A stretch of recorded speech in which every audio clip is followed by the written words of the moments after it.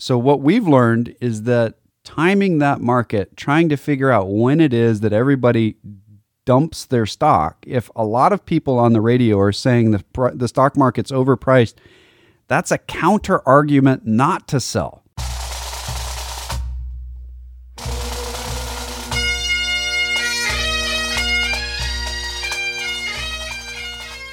Once more unto the breach, dear friends, else close the wall up with our English dead. Good morning again. Presupposing that you were listening the first hour to welcome back to a second hour of the Personal Wealth Coach. Notice I didn't call it exciting. Yes, it is. It's exciting. It's exciting to us because we can really seriously make ourselves look horrible on the air or sound horrible. Can't really make ourselves look horrible on the radio, can we? Yeah, we can. I suppose we can. So it's very exciting for us.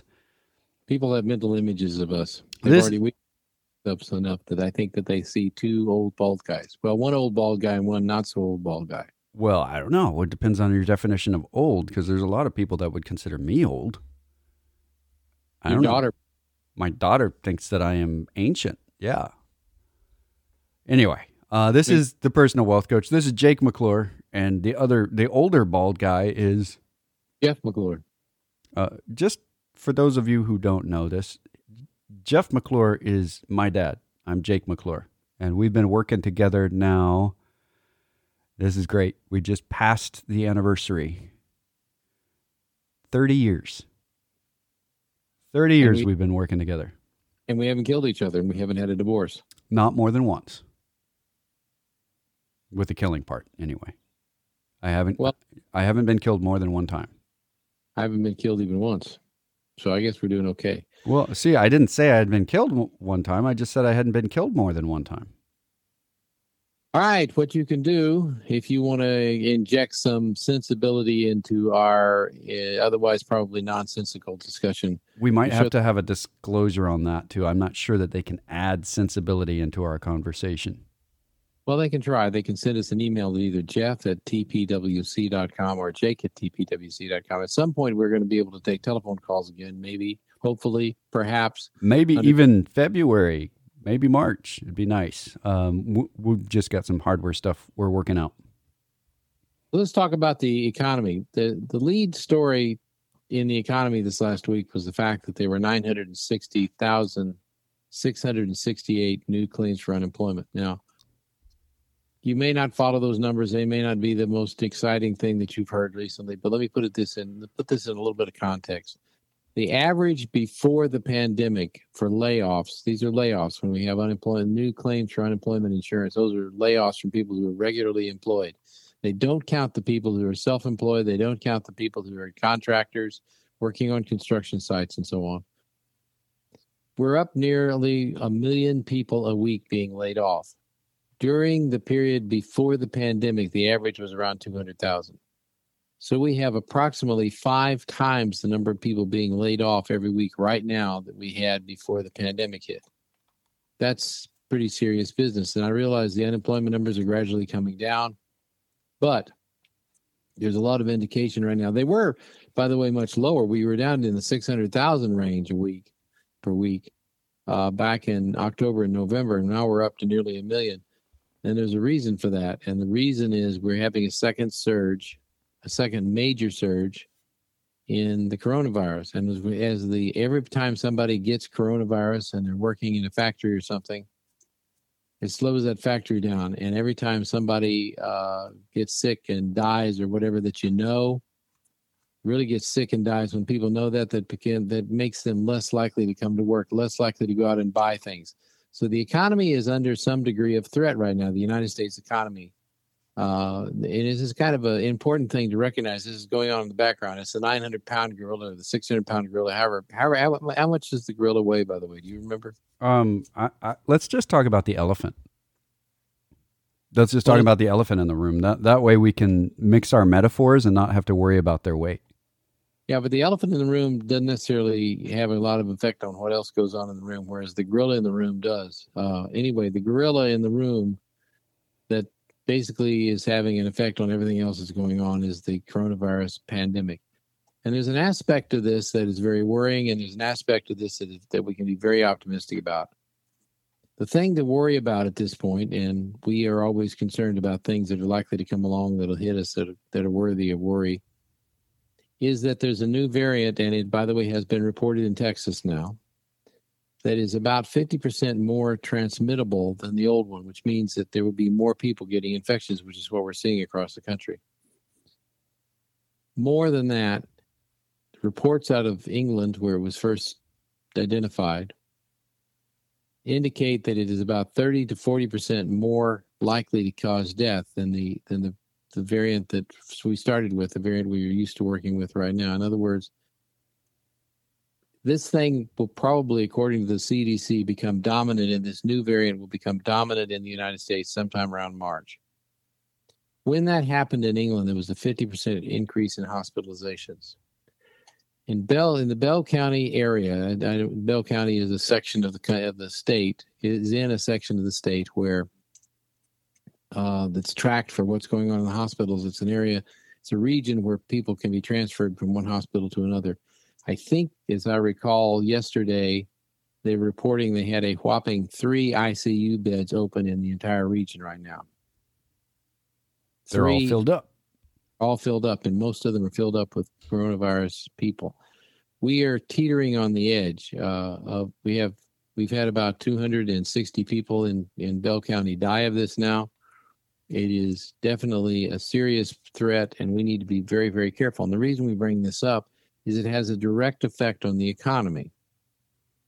And it is this new variant, as it comes out, is likely to hit us, and it's likely to hit us and cause possibly a panic. Possibly could be the thing that triggers a stock market correction. So that's the negative side of things. But the positive side of things is the vaccinations are here.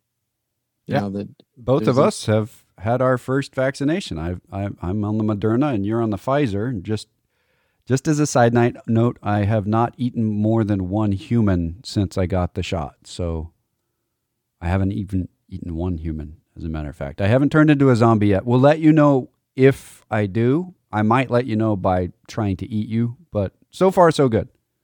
There's a negative to this too, because the head of public health, I think his name is Taylor, in the state of Texas,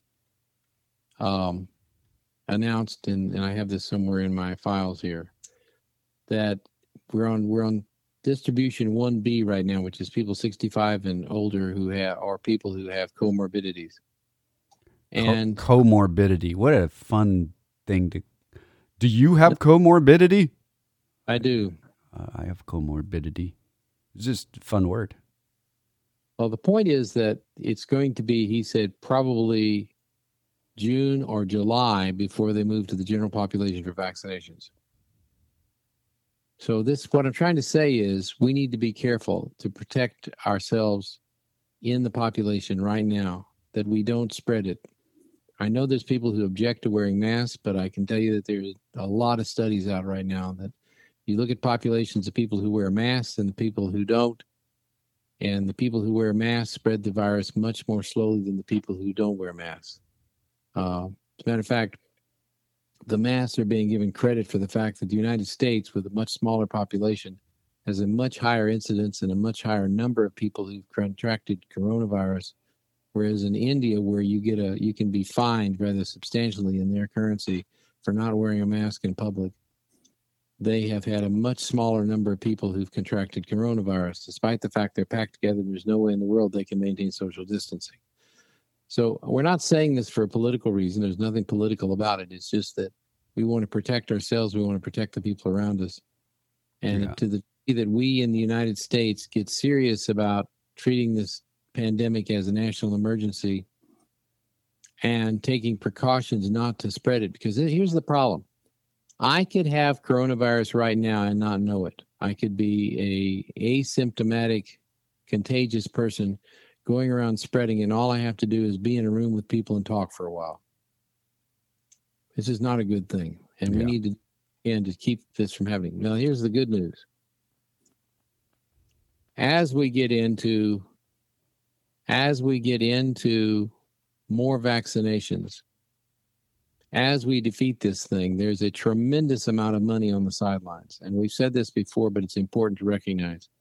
We have both personally and at the corporate level, there's a tremendous amount of money that's built up in savings that once this crisis is perceived as over, is going to be spent. So how do we know it's going to be spent? Because people have asked, what happens when the crisis is over?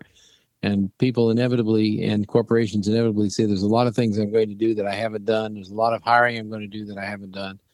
So there's a big boom coming in the second half of the year. It's just a matter of waiting it out. Now, the market may or may not respond to the second wave when it hits us, but there's a lot of good news down the road.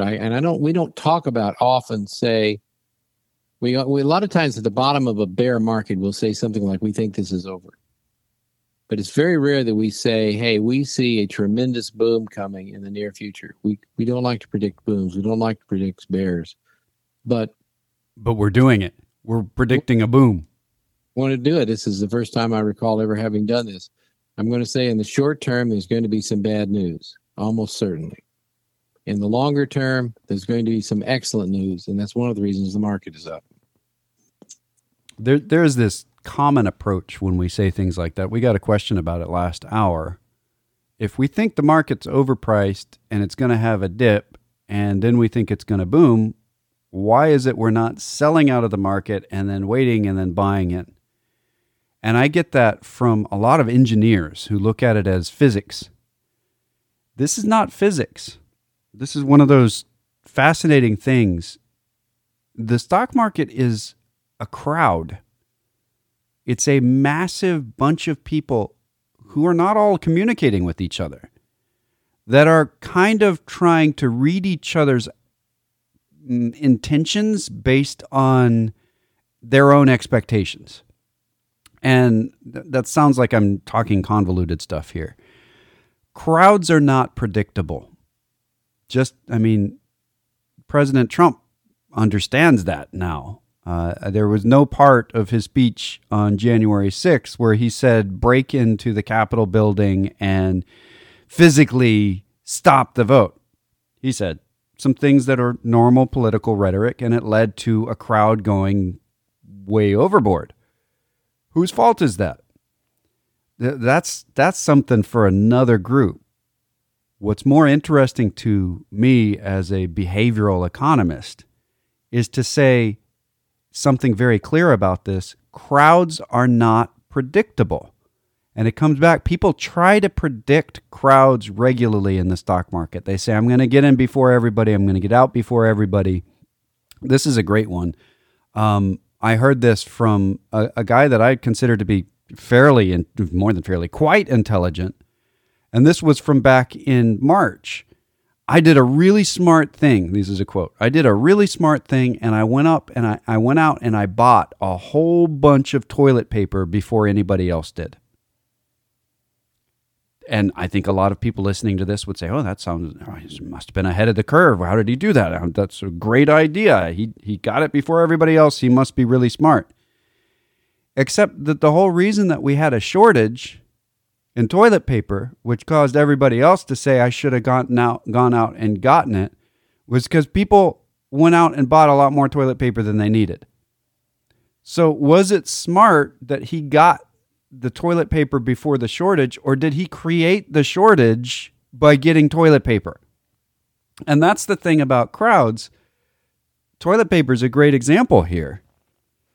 If you expect toilet paper to go away and you go out and you buy a bunch of toilet paper, and then for the next 3 months, you're sitting high and happy because you bought toilet paper before everybody else, that seems like a great idea, except that what if nobody else went out and bought a whole bunch of toilet paper? Now you're sitting on a bunch of toilet paper. Hopefully it didn't cost you a whole lot more than usual, but there was no shortage.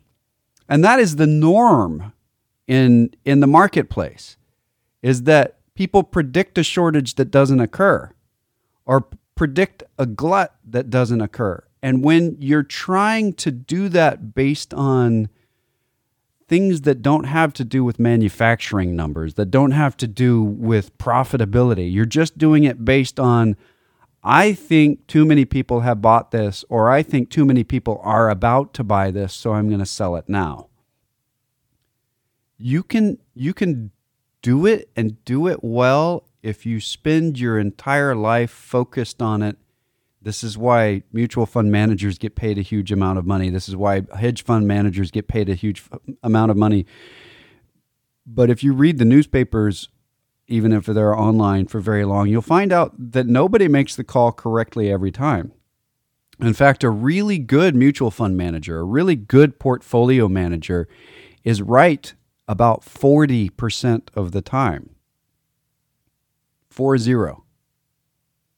And that includes Warren Buffett. If you look at what Warren Buffett buys and what pans out at the end of it, he's right about 40% of the time. And that's enough. The not so good folks are right about 10% of the time. and that's really the thing, is that timing the market, we think, and I'm in total agreement with you. I believe that we're going to have some rough times ahead before we have really, really good times.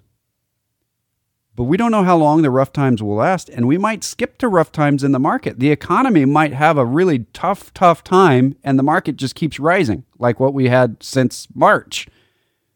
Or we could see a dip in the market. And if you jump out of the market right now and then get back in later when it's higher, you're not going to think it's a great idea to jump out of the market next time. So what we've learned is that timing that market, trying to figure out when it is that everybody dumps their stock. If a lot of people on the radio are saying the stock market's overpriced, that's a counter argument not to sell. It's crazy. It's very crazy. You looked like you had something you wanted to add in there. Well, there's a couple of aspects to this. One, there are sections of the market that are undervalued right now, we think, or at least fairly valued, and it's a good idea to be in there. And that's generally where we are, by the way. And there's sections of the market that are overvalued. That doesn't mean that when the overvalued sections take a nosedive, the undervalued sections won't take a nosedive with it. But they don't dive generally. Historically, they haven't dived as far, and they come back quicker when they're already sitting at the bottom. And when you're, it's kind of like jumping out the window of a building. If you're on the 10th floor and you jump out the window of the building, at the end result is not going to be very pleasant. However, if you're trying to commit suicide and you jump out the first floor window, it's probably not going to be very effective, but you can say you jumped out the window of the building anyway. We like to be on the first floor with our investments, second floor at worst. And that tends to say, if you're patient, then things will work out pretty well. Right. It's really, it is really, really hard right now in the middle of a bull market to do that. Yeah, I agree. There's something else I wanted to talk about this hour. We alluded to it last hour, and that's real estate. Are you up for that? Sure, I'm up for several other things too. Yeah, we have some really interesting news that has come out on real estate. We just hit a record, 14-year record. It's not record. 14 years, back to 2006. Existing home sales in the United States have reached their highest level in 14 years. Why? Well, I think this has to do with the vaccines on the horizon. So people who have been waiting to sell their house are doing it. Part of the reason why the prices for houses have been going up is that people have been staying in their houses longer and longer. Wall Street Journal did an article this week on that the length of time that people have been in their house has been going up drastically for the last about 15 or 16 years. People bought their house. They said, this is the last house I'll be in, and they're still there. We also have extra expense in building houses because we're short on manpower or people power. We're short on lumber because of trade wars and because of forest fires. And you put that all together, and new houses are more expensive. Existing houses are not coming on the market as fast as they used to. So we have a shortage of supply, and the demand is still there. People still want to buy a house. So millennials are buying their first houses now. And so that's causing prices to be up. That's not even talking about interest rates being as low as they are, there's a lot of money waiting out there to be loaned, and that causes housing prices to go up. With interest rates low and a lot of money available to loan, there's also a lot of money that is being put into these houses. This is not even though we're going back to 2006 to see the number of housing starts, the number of new housing sales. The last time this high was in 2006, and for those of you with a long enough memory, 2006 was pretty much the peak of the housing bubble. People were buying houses with no intention of living in them and flipping them. People were buying houses they couldn't afford.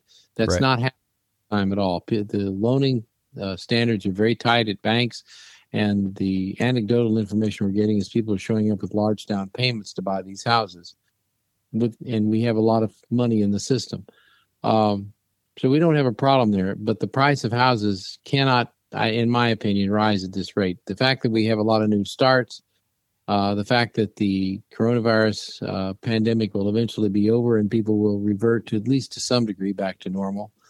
We're having a housing boom. And the other thing that I wanted to mention, if I could go on here. Yeah, go right ahead. IHS Markit is a organization. It's MARKIT, by the way. I don't know how they have gotten this far misspelling market for so long, but they're doing all right. But they do surveys of purchasing managers across the globe. And they do surveys of purchasing managers. Purchasing managers and companies are the people who buy the stuff that's going to be either used to make something or to be sold to the public. And they have to, obviously, if you go to a restaurant, for instance, they have to have bought the food in advance in anticipation of people eating there. And that's a good indication of what the companies are saying is happening in the economy. And they have an index, an activity index that the IHS Markit comes up with, and on their index, anything above 50 is growth, and anything below 50 is contraction. Their flash index of manufacturing activity was announced in March to be 59.1. Not March, in Friday, for January is announced to be 59.1. That's the highest reading in more than a decade. The service sector rose to 57.5. Now, the service sector has taken a hit before. That's where things have been the roughest. So both the service sector and the manufacturing sector are in very, very high growth position right now. Now, they're not fully recovered to where they were at the beginning of the year, but despite the fact that there's a record high hospitalization, near record high hospitalization, there's a record high number of new COVID disease cases being popped up. Despite all of that, manufacturing and the service industry that's open is doing a wonderful job of coping with it. What's happened is they have adapted to the disease.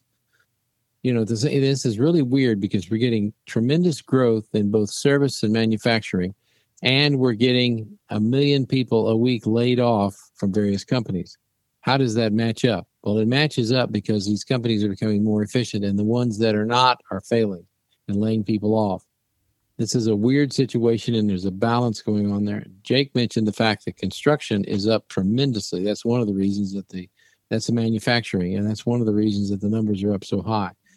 There's some restrictions on this, though. The people who are building houses are saying very clearly the price. And if you go to Lowe's or Home Depot and try to buy a 2x4, and you'll understand they must be made out of gold or something. The price of raw materials to build houses is astronomically high right now. And the other thing that's really weird, despite the fact there's a lot of layoffs, despite the fact that we have high unemployment, both manufacturers and people who are building houses and everywhere, people are saying finding skilled workers to hire is becoming extremely difficult. And why do you think, well, construction, anybody can work in construction. So I looked deeper into that and found out the fact that there's a shortage of electricians and plumbers. There has been a shortage of electricians and plumbers since the Great Recession. Only now we are kicked into high gear and we're building as many houses as we built during the housing bubble, but there's fewer electricians and plumbers than there were back in 2006. So we've got some constraints that we're hitting. The prices are going up on houses. That's inflationary. There's a lot of things going on in the economy, a lot of moving parts. But the big thing is housing starts tend to precede the rest of the economy, which is further evidence that in the second half of the year, we're likely to see a big economic boom. Right. We're seeing prices of oil head up already. Part of that is because OPEC has cut back on it, on their production of it. But it's also because we're seeing growth in the economy. We were talking about this earlier and before the program, that we're seeing growth in the U.S. economy. We're starting to see a little bit of hints of shrinkage over in Europe, but we're still growing. It doesn't mean we're back to where we were. We're still at least 20% below where we were at the top in our economy. But we're starting to see the light shining through the clouds up ahead, and that means that we're going to be going back to traveling. And we're going to be going back to putting houses that we've been living on and waiting to sell back on the market. That tends to deflate this stuff. It tends to make the housing market drop. If we look back, the reason why it's a 14-year record for existing home sales. If you go back 14 years, you'll see that we had a shortage of homes on the market for a while. And there's some nice graphs on that. That are, economists are always happy about this. So when I look back at homes for sale, actually homes per 1,000 people, if we go back to the year 2000, we had 16.14 homes for sale per 1,000 people, per 1,000 households. At the point where the market was totally crushed from the crash of the Great Recession. The housing market went from 8 years before having right around 16 houses or 15 houses per 1,000 on the market to around 30. So about double the houses available for purchase as just a few years before. That's when the market crashed. We doubled the available supply on the market, and that caused the prices to drop. This is supply and demand. It's relatively simple. Well, now we're down at a level that is about 12 and a half houses per 1,000 households. So we're at a point where there are not a lot of houses for sale at the moment. And you can find this on the Wall Street Journal. You have to kind of dig back a bit to find this data, but it's good stuff. It tells you what's going on. Why is the market so high? We're starting to see that number come up. Existing home sales are starting to rise. When you say it's the most in 14 years, that's a big deal. As we're coming up out of this, people are still making their decisions in their day-to-day spending based on the value in their house. And this is a behavior thing.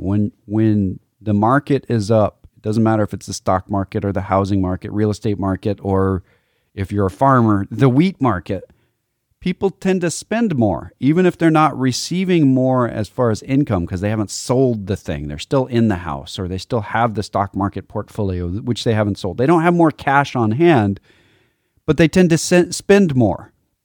And we're starting to see little flashes of that as well, of people who have stock market portfolios have begun to spend more.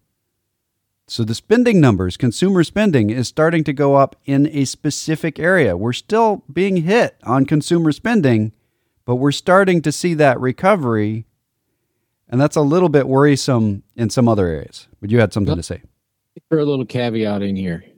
We're definitely seeing an emergence of recovery in the economy, with particularly in manufacturing and services. And once the soft services can come back around, once the disease starts to go down, there's a big question mark that I need to throw in here that people aren't going to like too much. I want to say it again. I've talked about it a few minutes ago, and I'm going to talk about it again.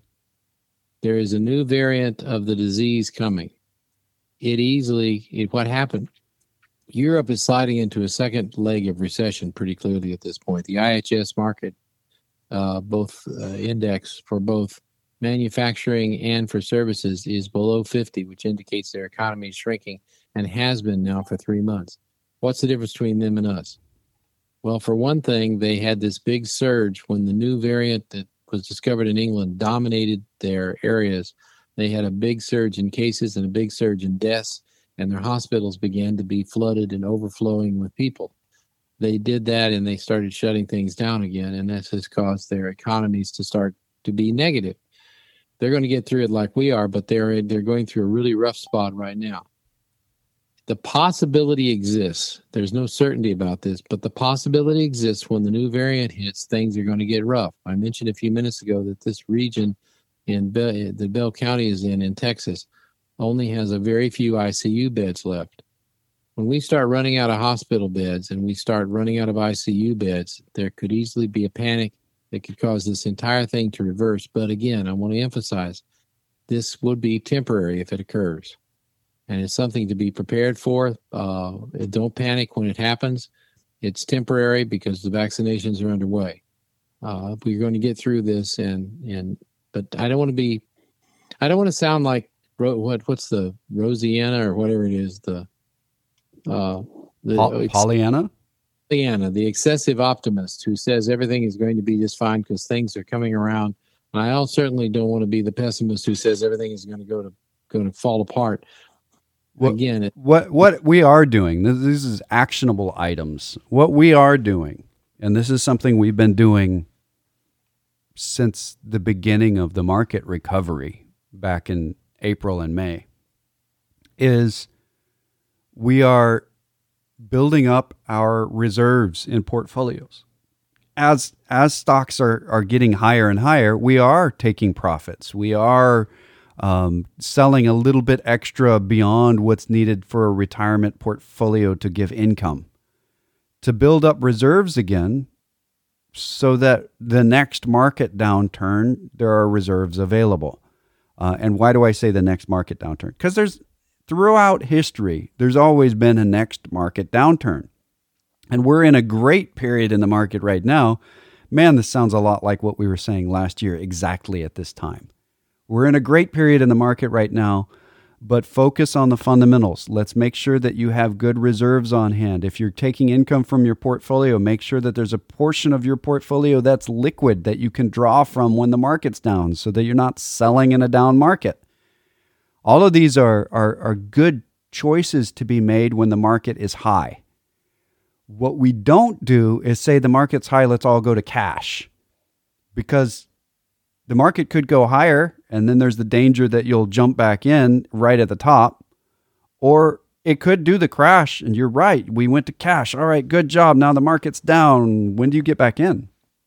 When's the bottom? And what we found in market timing, study after study after study, shows that most people get back in after it's higher than it was than they got out. That's not effective.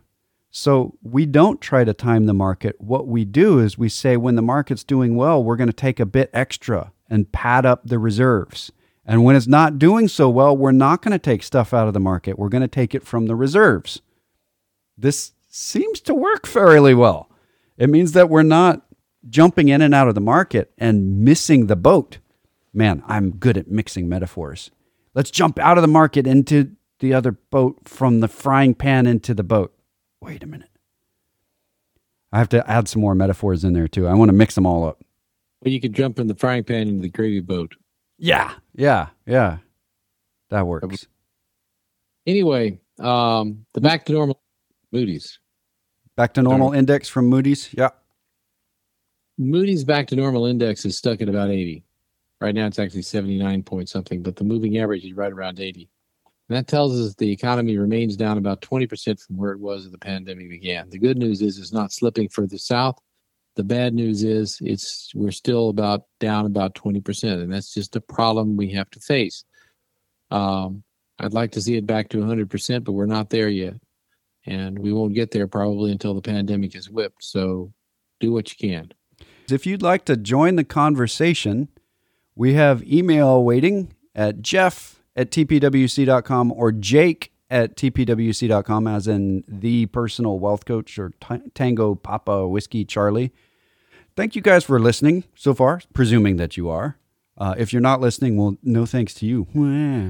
We'll be back on the other side with more of the personal wealth coach.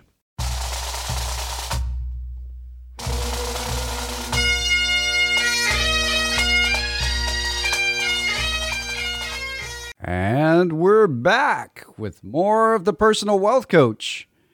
This is Jake McClure, and on the line with me I have Jeff McClure. And you have something to say.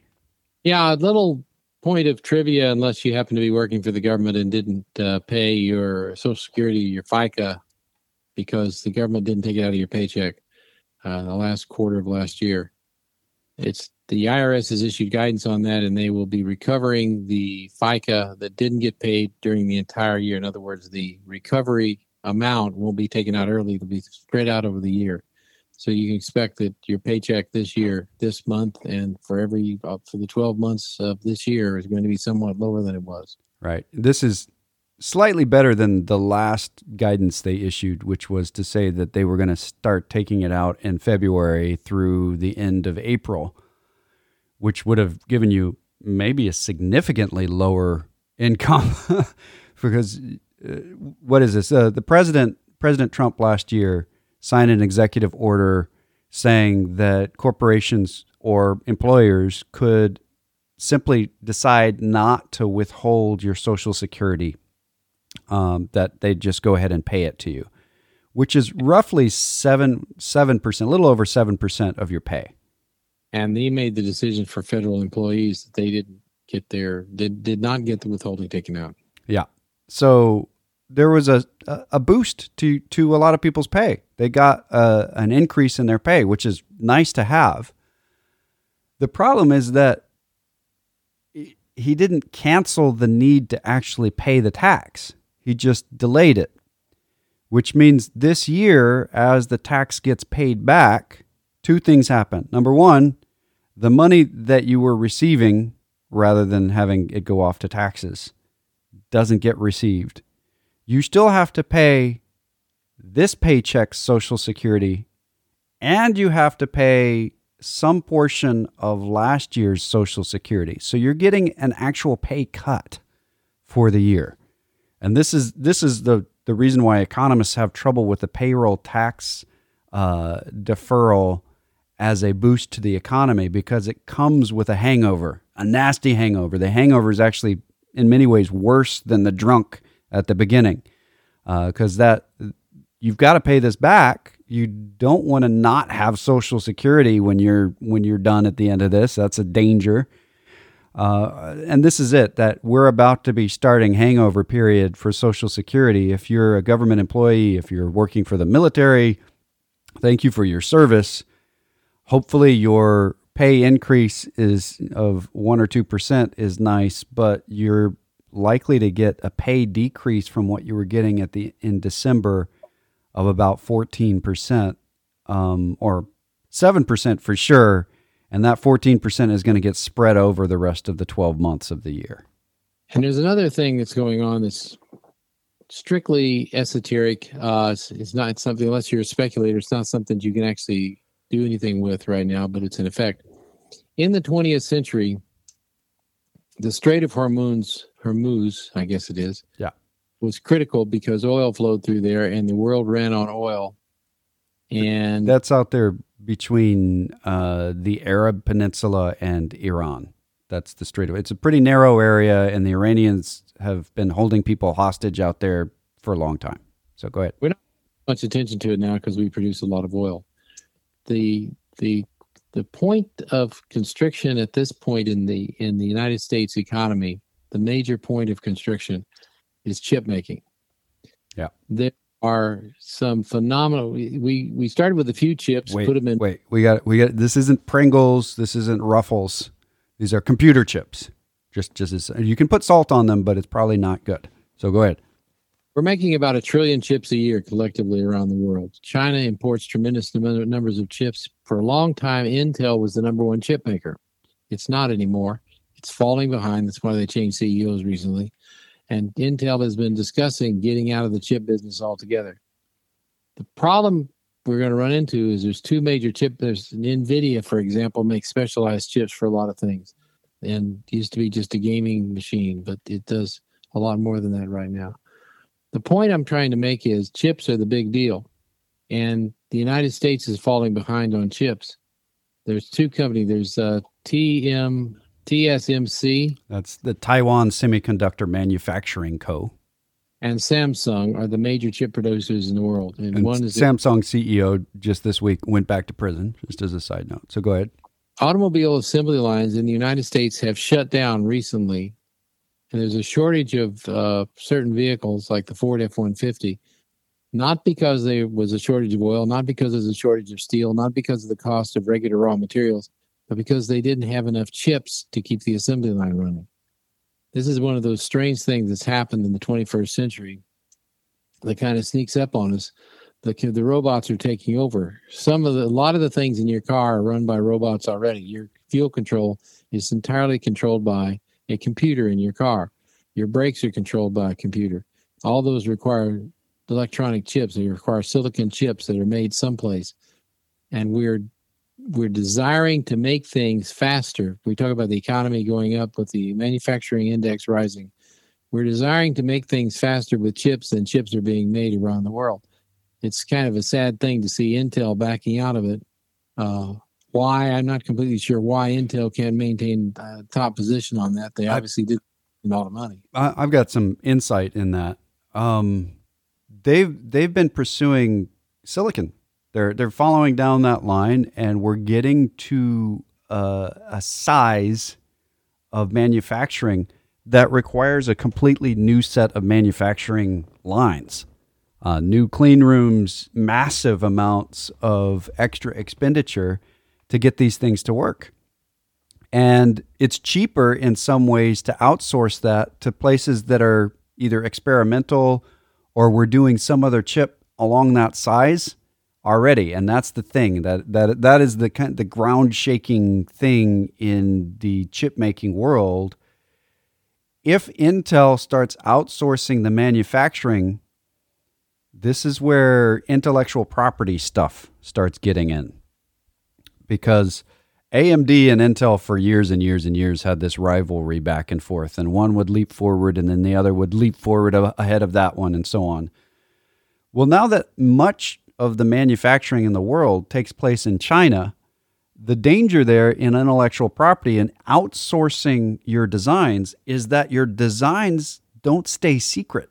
And that could decay the value that Intel has. It's based on its intellectual property, but if it allows somebody else to manufacture them, those same intellectual properties that they spent so much time and effort on get leaked out to the rest of the world, and now the Chinese are making it too. So there's a real danger there. To give you a buzzword that you can bore people if there were cocktail parties anymore, the chips that are coming online now are the 3 nanometer generation of chips. And that's what Jake is talking about. It would require Intel to do a tremendous amount of investing, which would cut its earnings and would cause its stock to drop. But they would basically have to retool from zero to make chips that are operating at the 3 nanometer level, which is phenomenally small, but is what's happening. On the other hand, what was the one at TSMC? TSMC in Taiwan is investing tremendous amounts of money back into research and development and building new facilities. As a matter of fact, they have the largest reinvestment research budget on the planet right now. And that's really quite impressive when you consider the Tesla is doing it and a lot of other people are doing it. And they're building new machines to make the new generation of chips. And apparently, the old CEO at Intel just simply wasn't interested in investing that much money in chips. This is one of the biggest dangers of having a mature company, is that you fall into the sunk cost fallacy, the bias of, hey, we have all this manufacturing, let's utilize it. Don't scrap it. 10 years ago, we just spent billions of dollars on that line. That's a total waste if we get rid of it. And the problem with that mentality is that you built the line so that it would be profitable, and it was profitable. In order to maintain profitability, you may have to build a different line. This is something that in different industries, and I can give you some parallels. When General Motors was king of the planet for auto manufacturers, and Toyota came to the United States with their first cars, They were laughable cars. I remember this from my childhood of you would never want to buy a Japanese car. They would just fall apart. That is not how we think of Japanese cars today. And they started with this, start at the very bottom of the food chain in the market, start at the cheapest possible cars. And General Motors at first said, hey, we'll outcompete them. They can't come into our marketplace and take over. So they dedicated part of their line, their manufacturing lines, to new, very cheap cars. And their profit margin was bad on those cars. They had a really bad profit margin. They were barely breaking even on these cars. They were cheap. They got a lot of complaints from owners that, hey, these are cheap cars. They're breaking and stuff. If we wanted a cheap car, we'd buy from Japan. So the board of General Motors, the CEO of General Motors, said, hey, we're going to get out of that market. We're not even going to make it. We're going to make more upper end cars. The margin on those is just much better, which left the Japanese Hyundai and to some extent later the Korean auto manufacturers to come in without a lot of competition on the low end. And they were able to refine their manufacturing capabilities and get better at it because they were able to do it profitably, where General Motors was not. They spent too much money on the big line to do lots and lots and lots of automobile models, where at that point, Toyota just had a few models. So they were able to outcompete at the low end, which allowed them to add more lines of manufacturing to get higher end cars, just slightly higher end, and slowly has pushed General Motors and the American manufacturers of automobiles upper and upper and upper in price until now General Motors isn't the number one manufacturer of automobiles in the world. And this happens in every disrupted industry. It usually starts at the bottom and heads up. And that's what Intel was trying to outsource. Some chips that weren't all that important, but the technology to make them was. That's one of the problems with the way we have corporate capitalism set up in the United States right now. Yeah. And Congress basically did it when they said there's a limit to how much you can pay your CEO in cash and still deduct it from your taxes. And so that created the stock option payment. And the stock option payment depends on the price of the stock. Well, the problem is if this is reported on quarterly. Yeah, if the CEO of Intel wants to invest a lot of money in new chip machines and new manufacturing facilities, that means that their earnings will go down temporarily while they do that. And it may take them 4 years to do this. If you're measuring earnings quarterly, it looks like you're doing horribly. And the fact that we're so focused on quarterly earnings causes the stock price to drop, which means that the CEO, the decision makers basically are penalized for making long-term investments in major corporations. They get a cut in their pay because their pay is based on the stock price.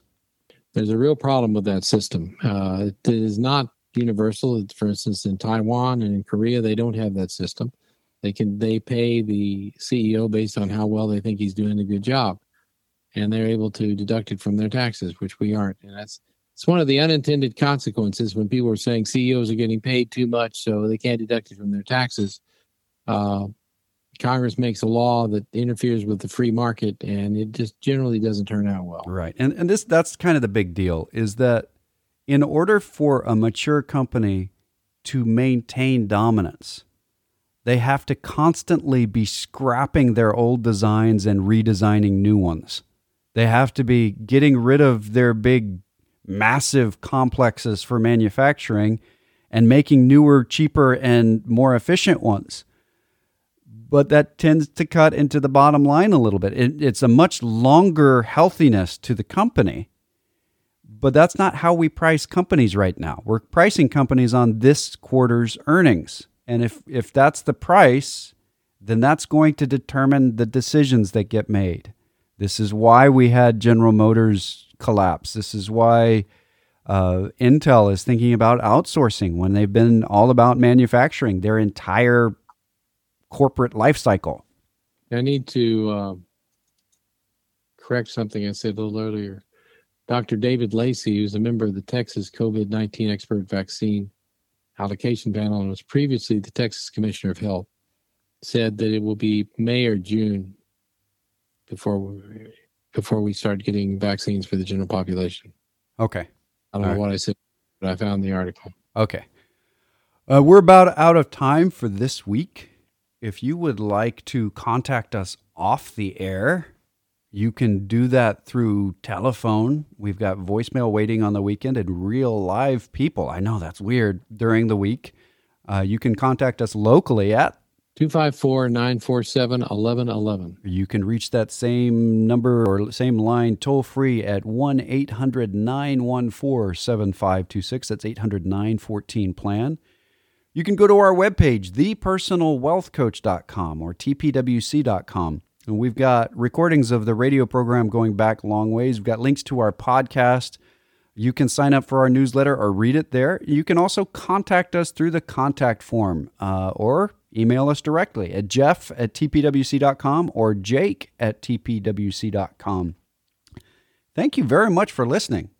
We have a good time talking to each other for 2 hours a week here. It's the most we get to talk as father and son, and we really enjoy it. Thank you for listening. Thanks for being a part of it, and we'll talk to you next week. Thanks for listening to The Personal Wealth Coach.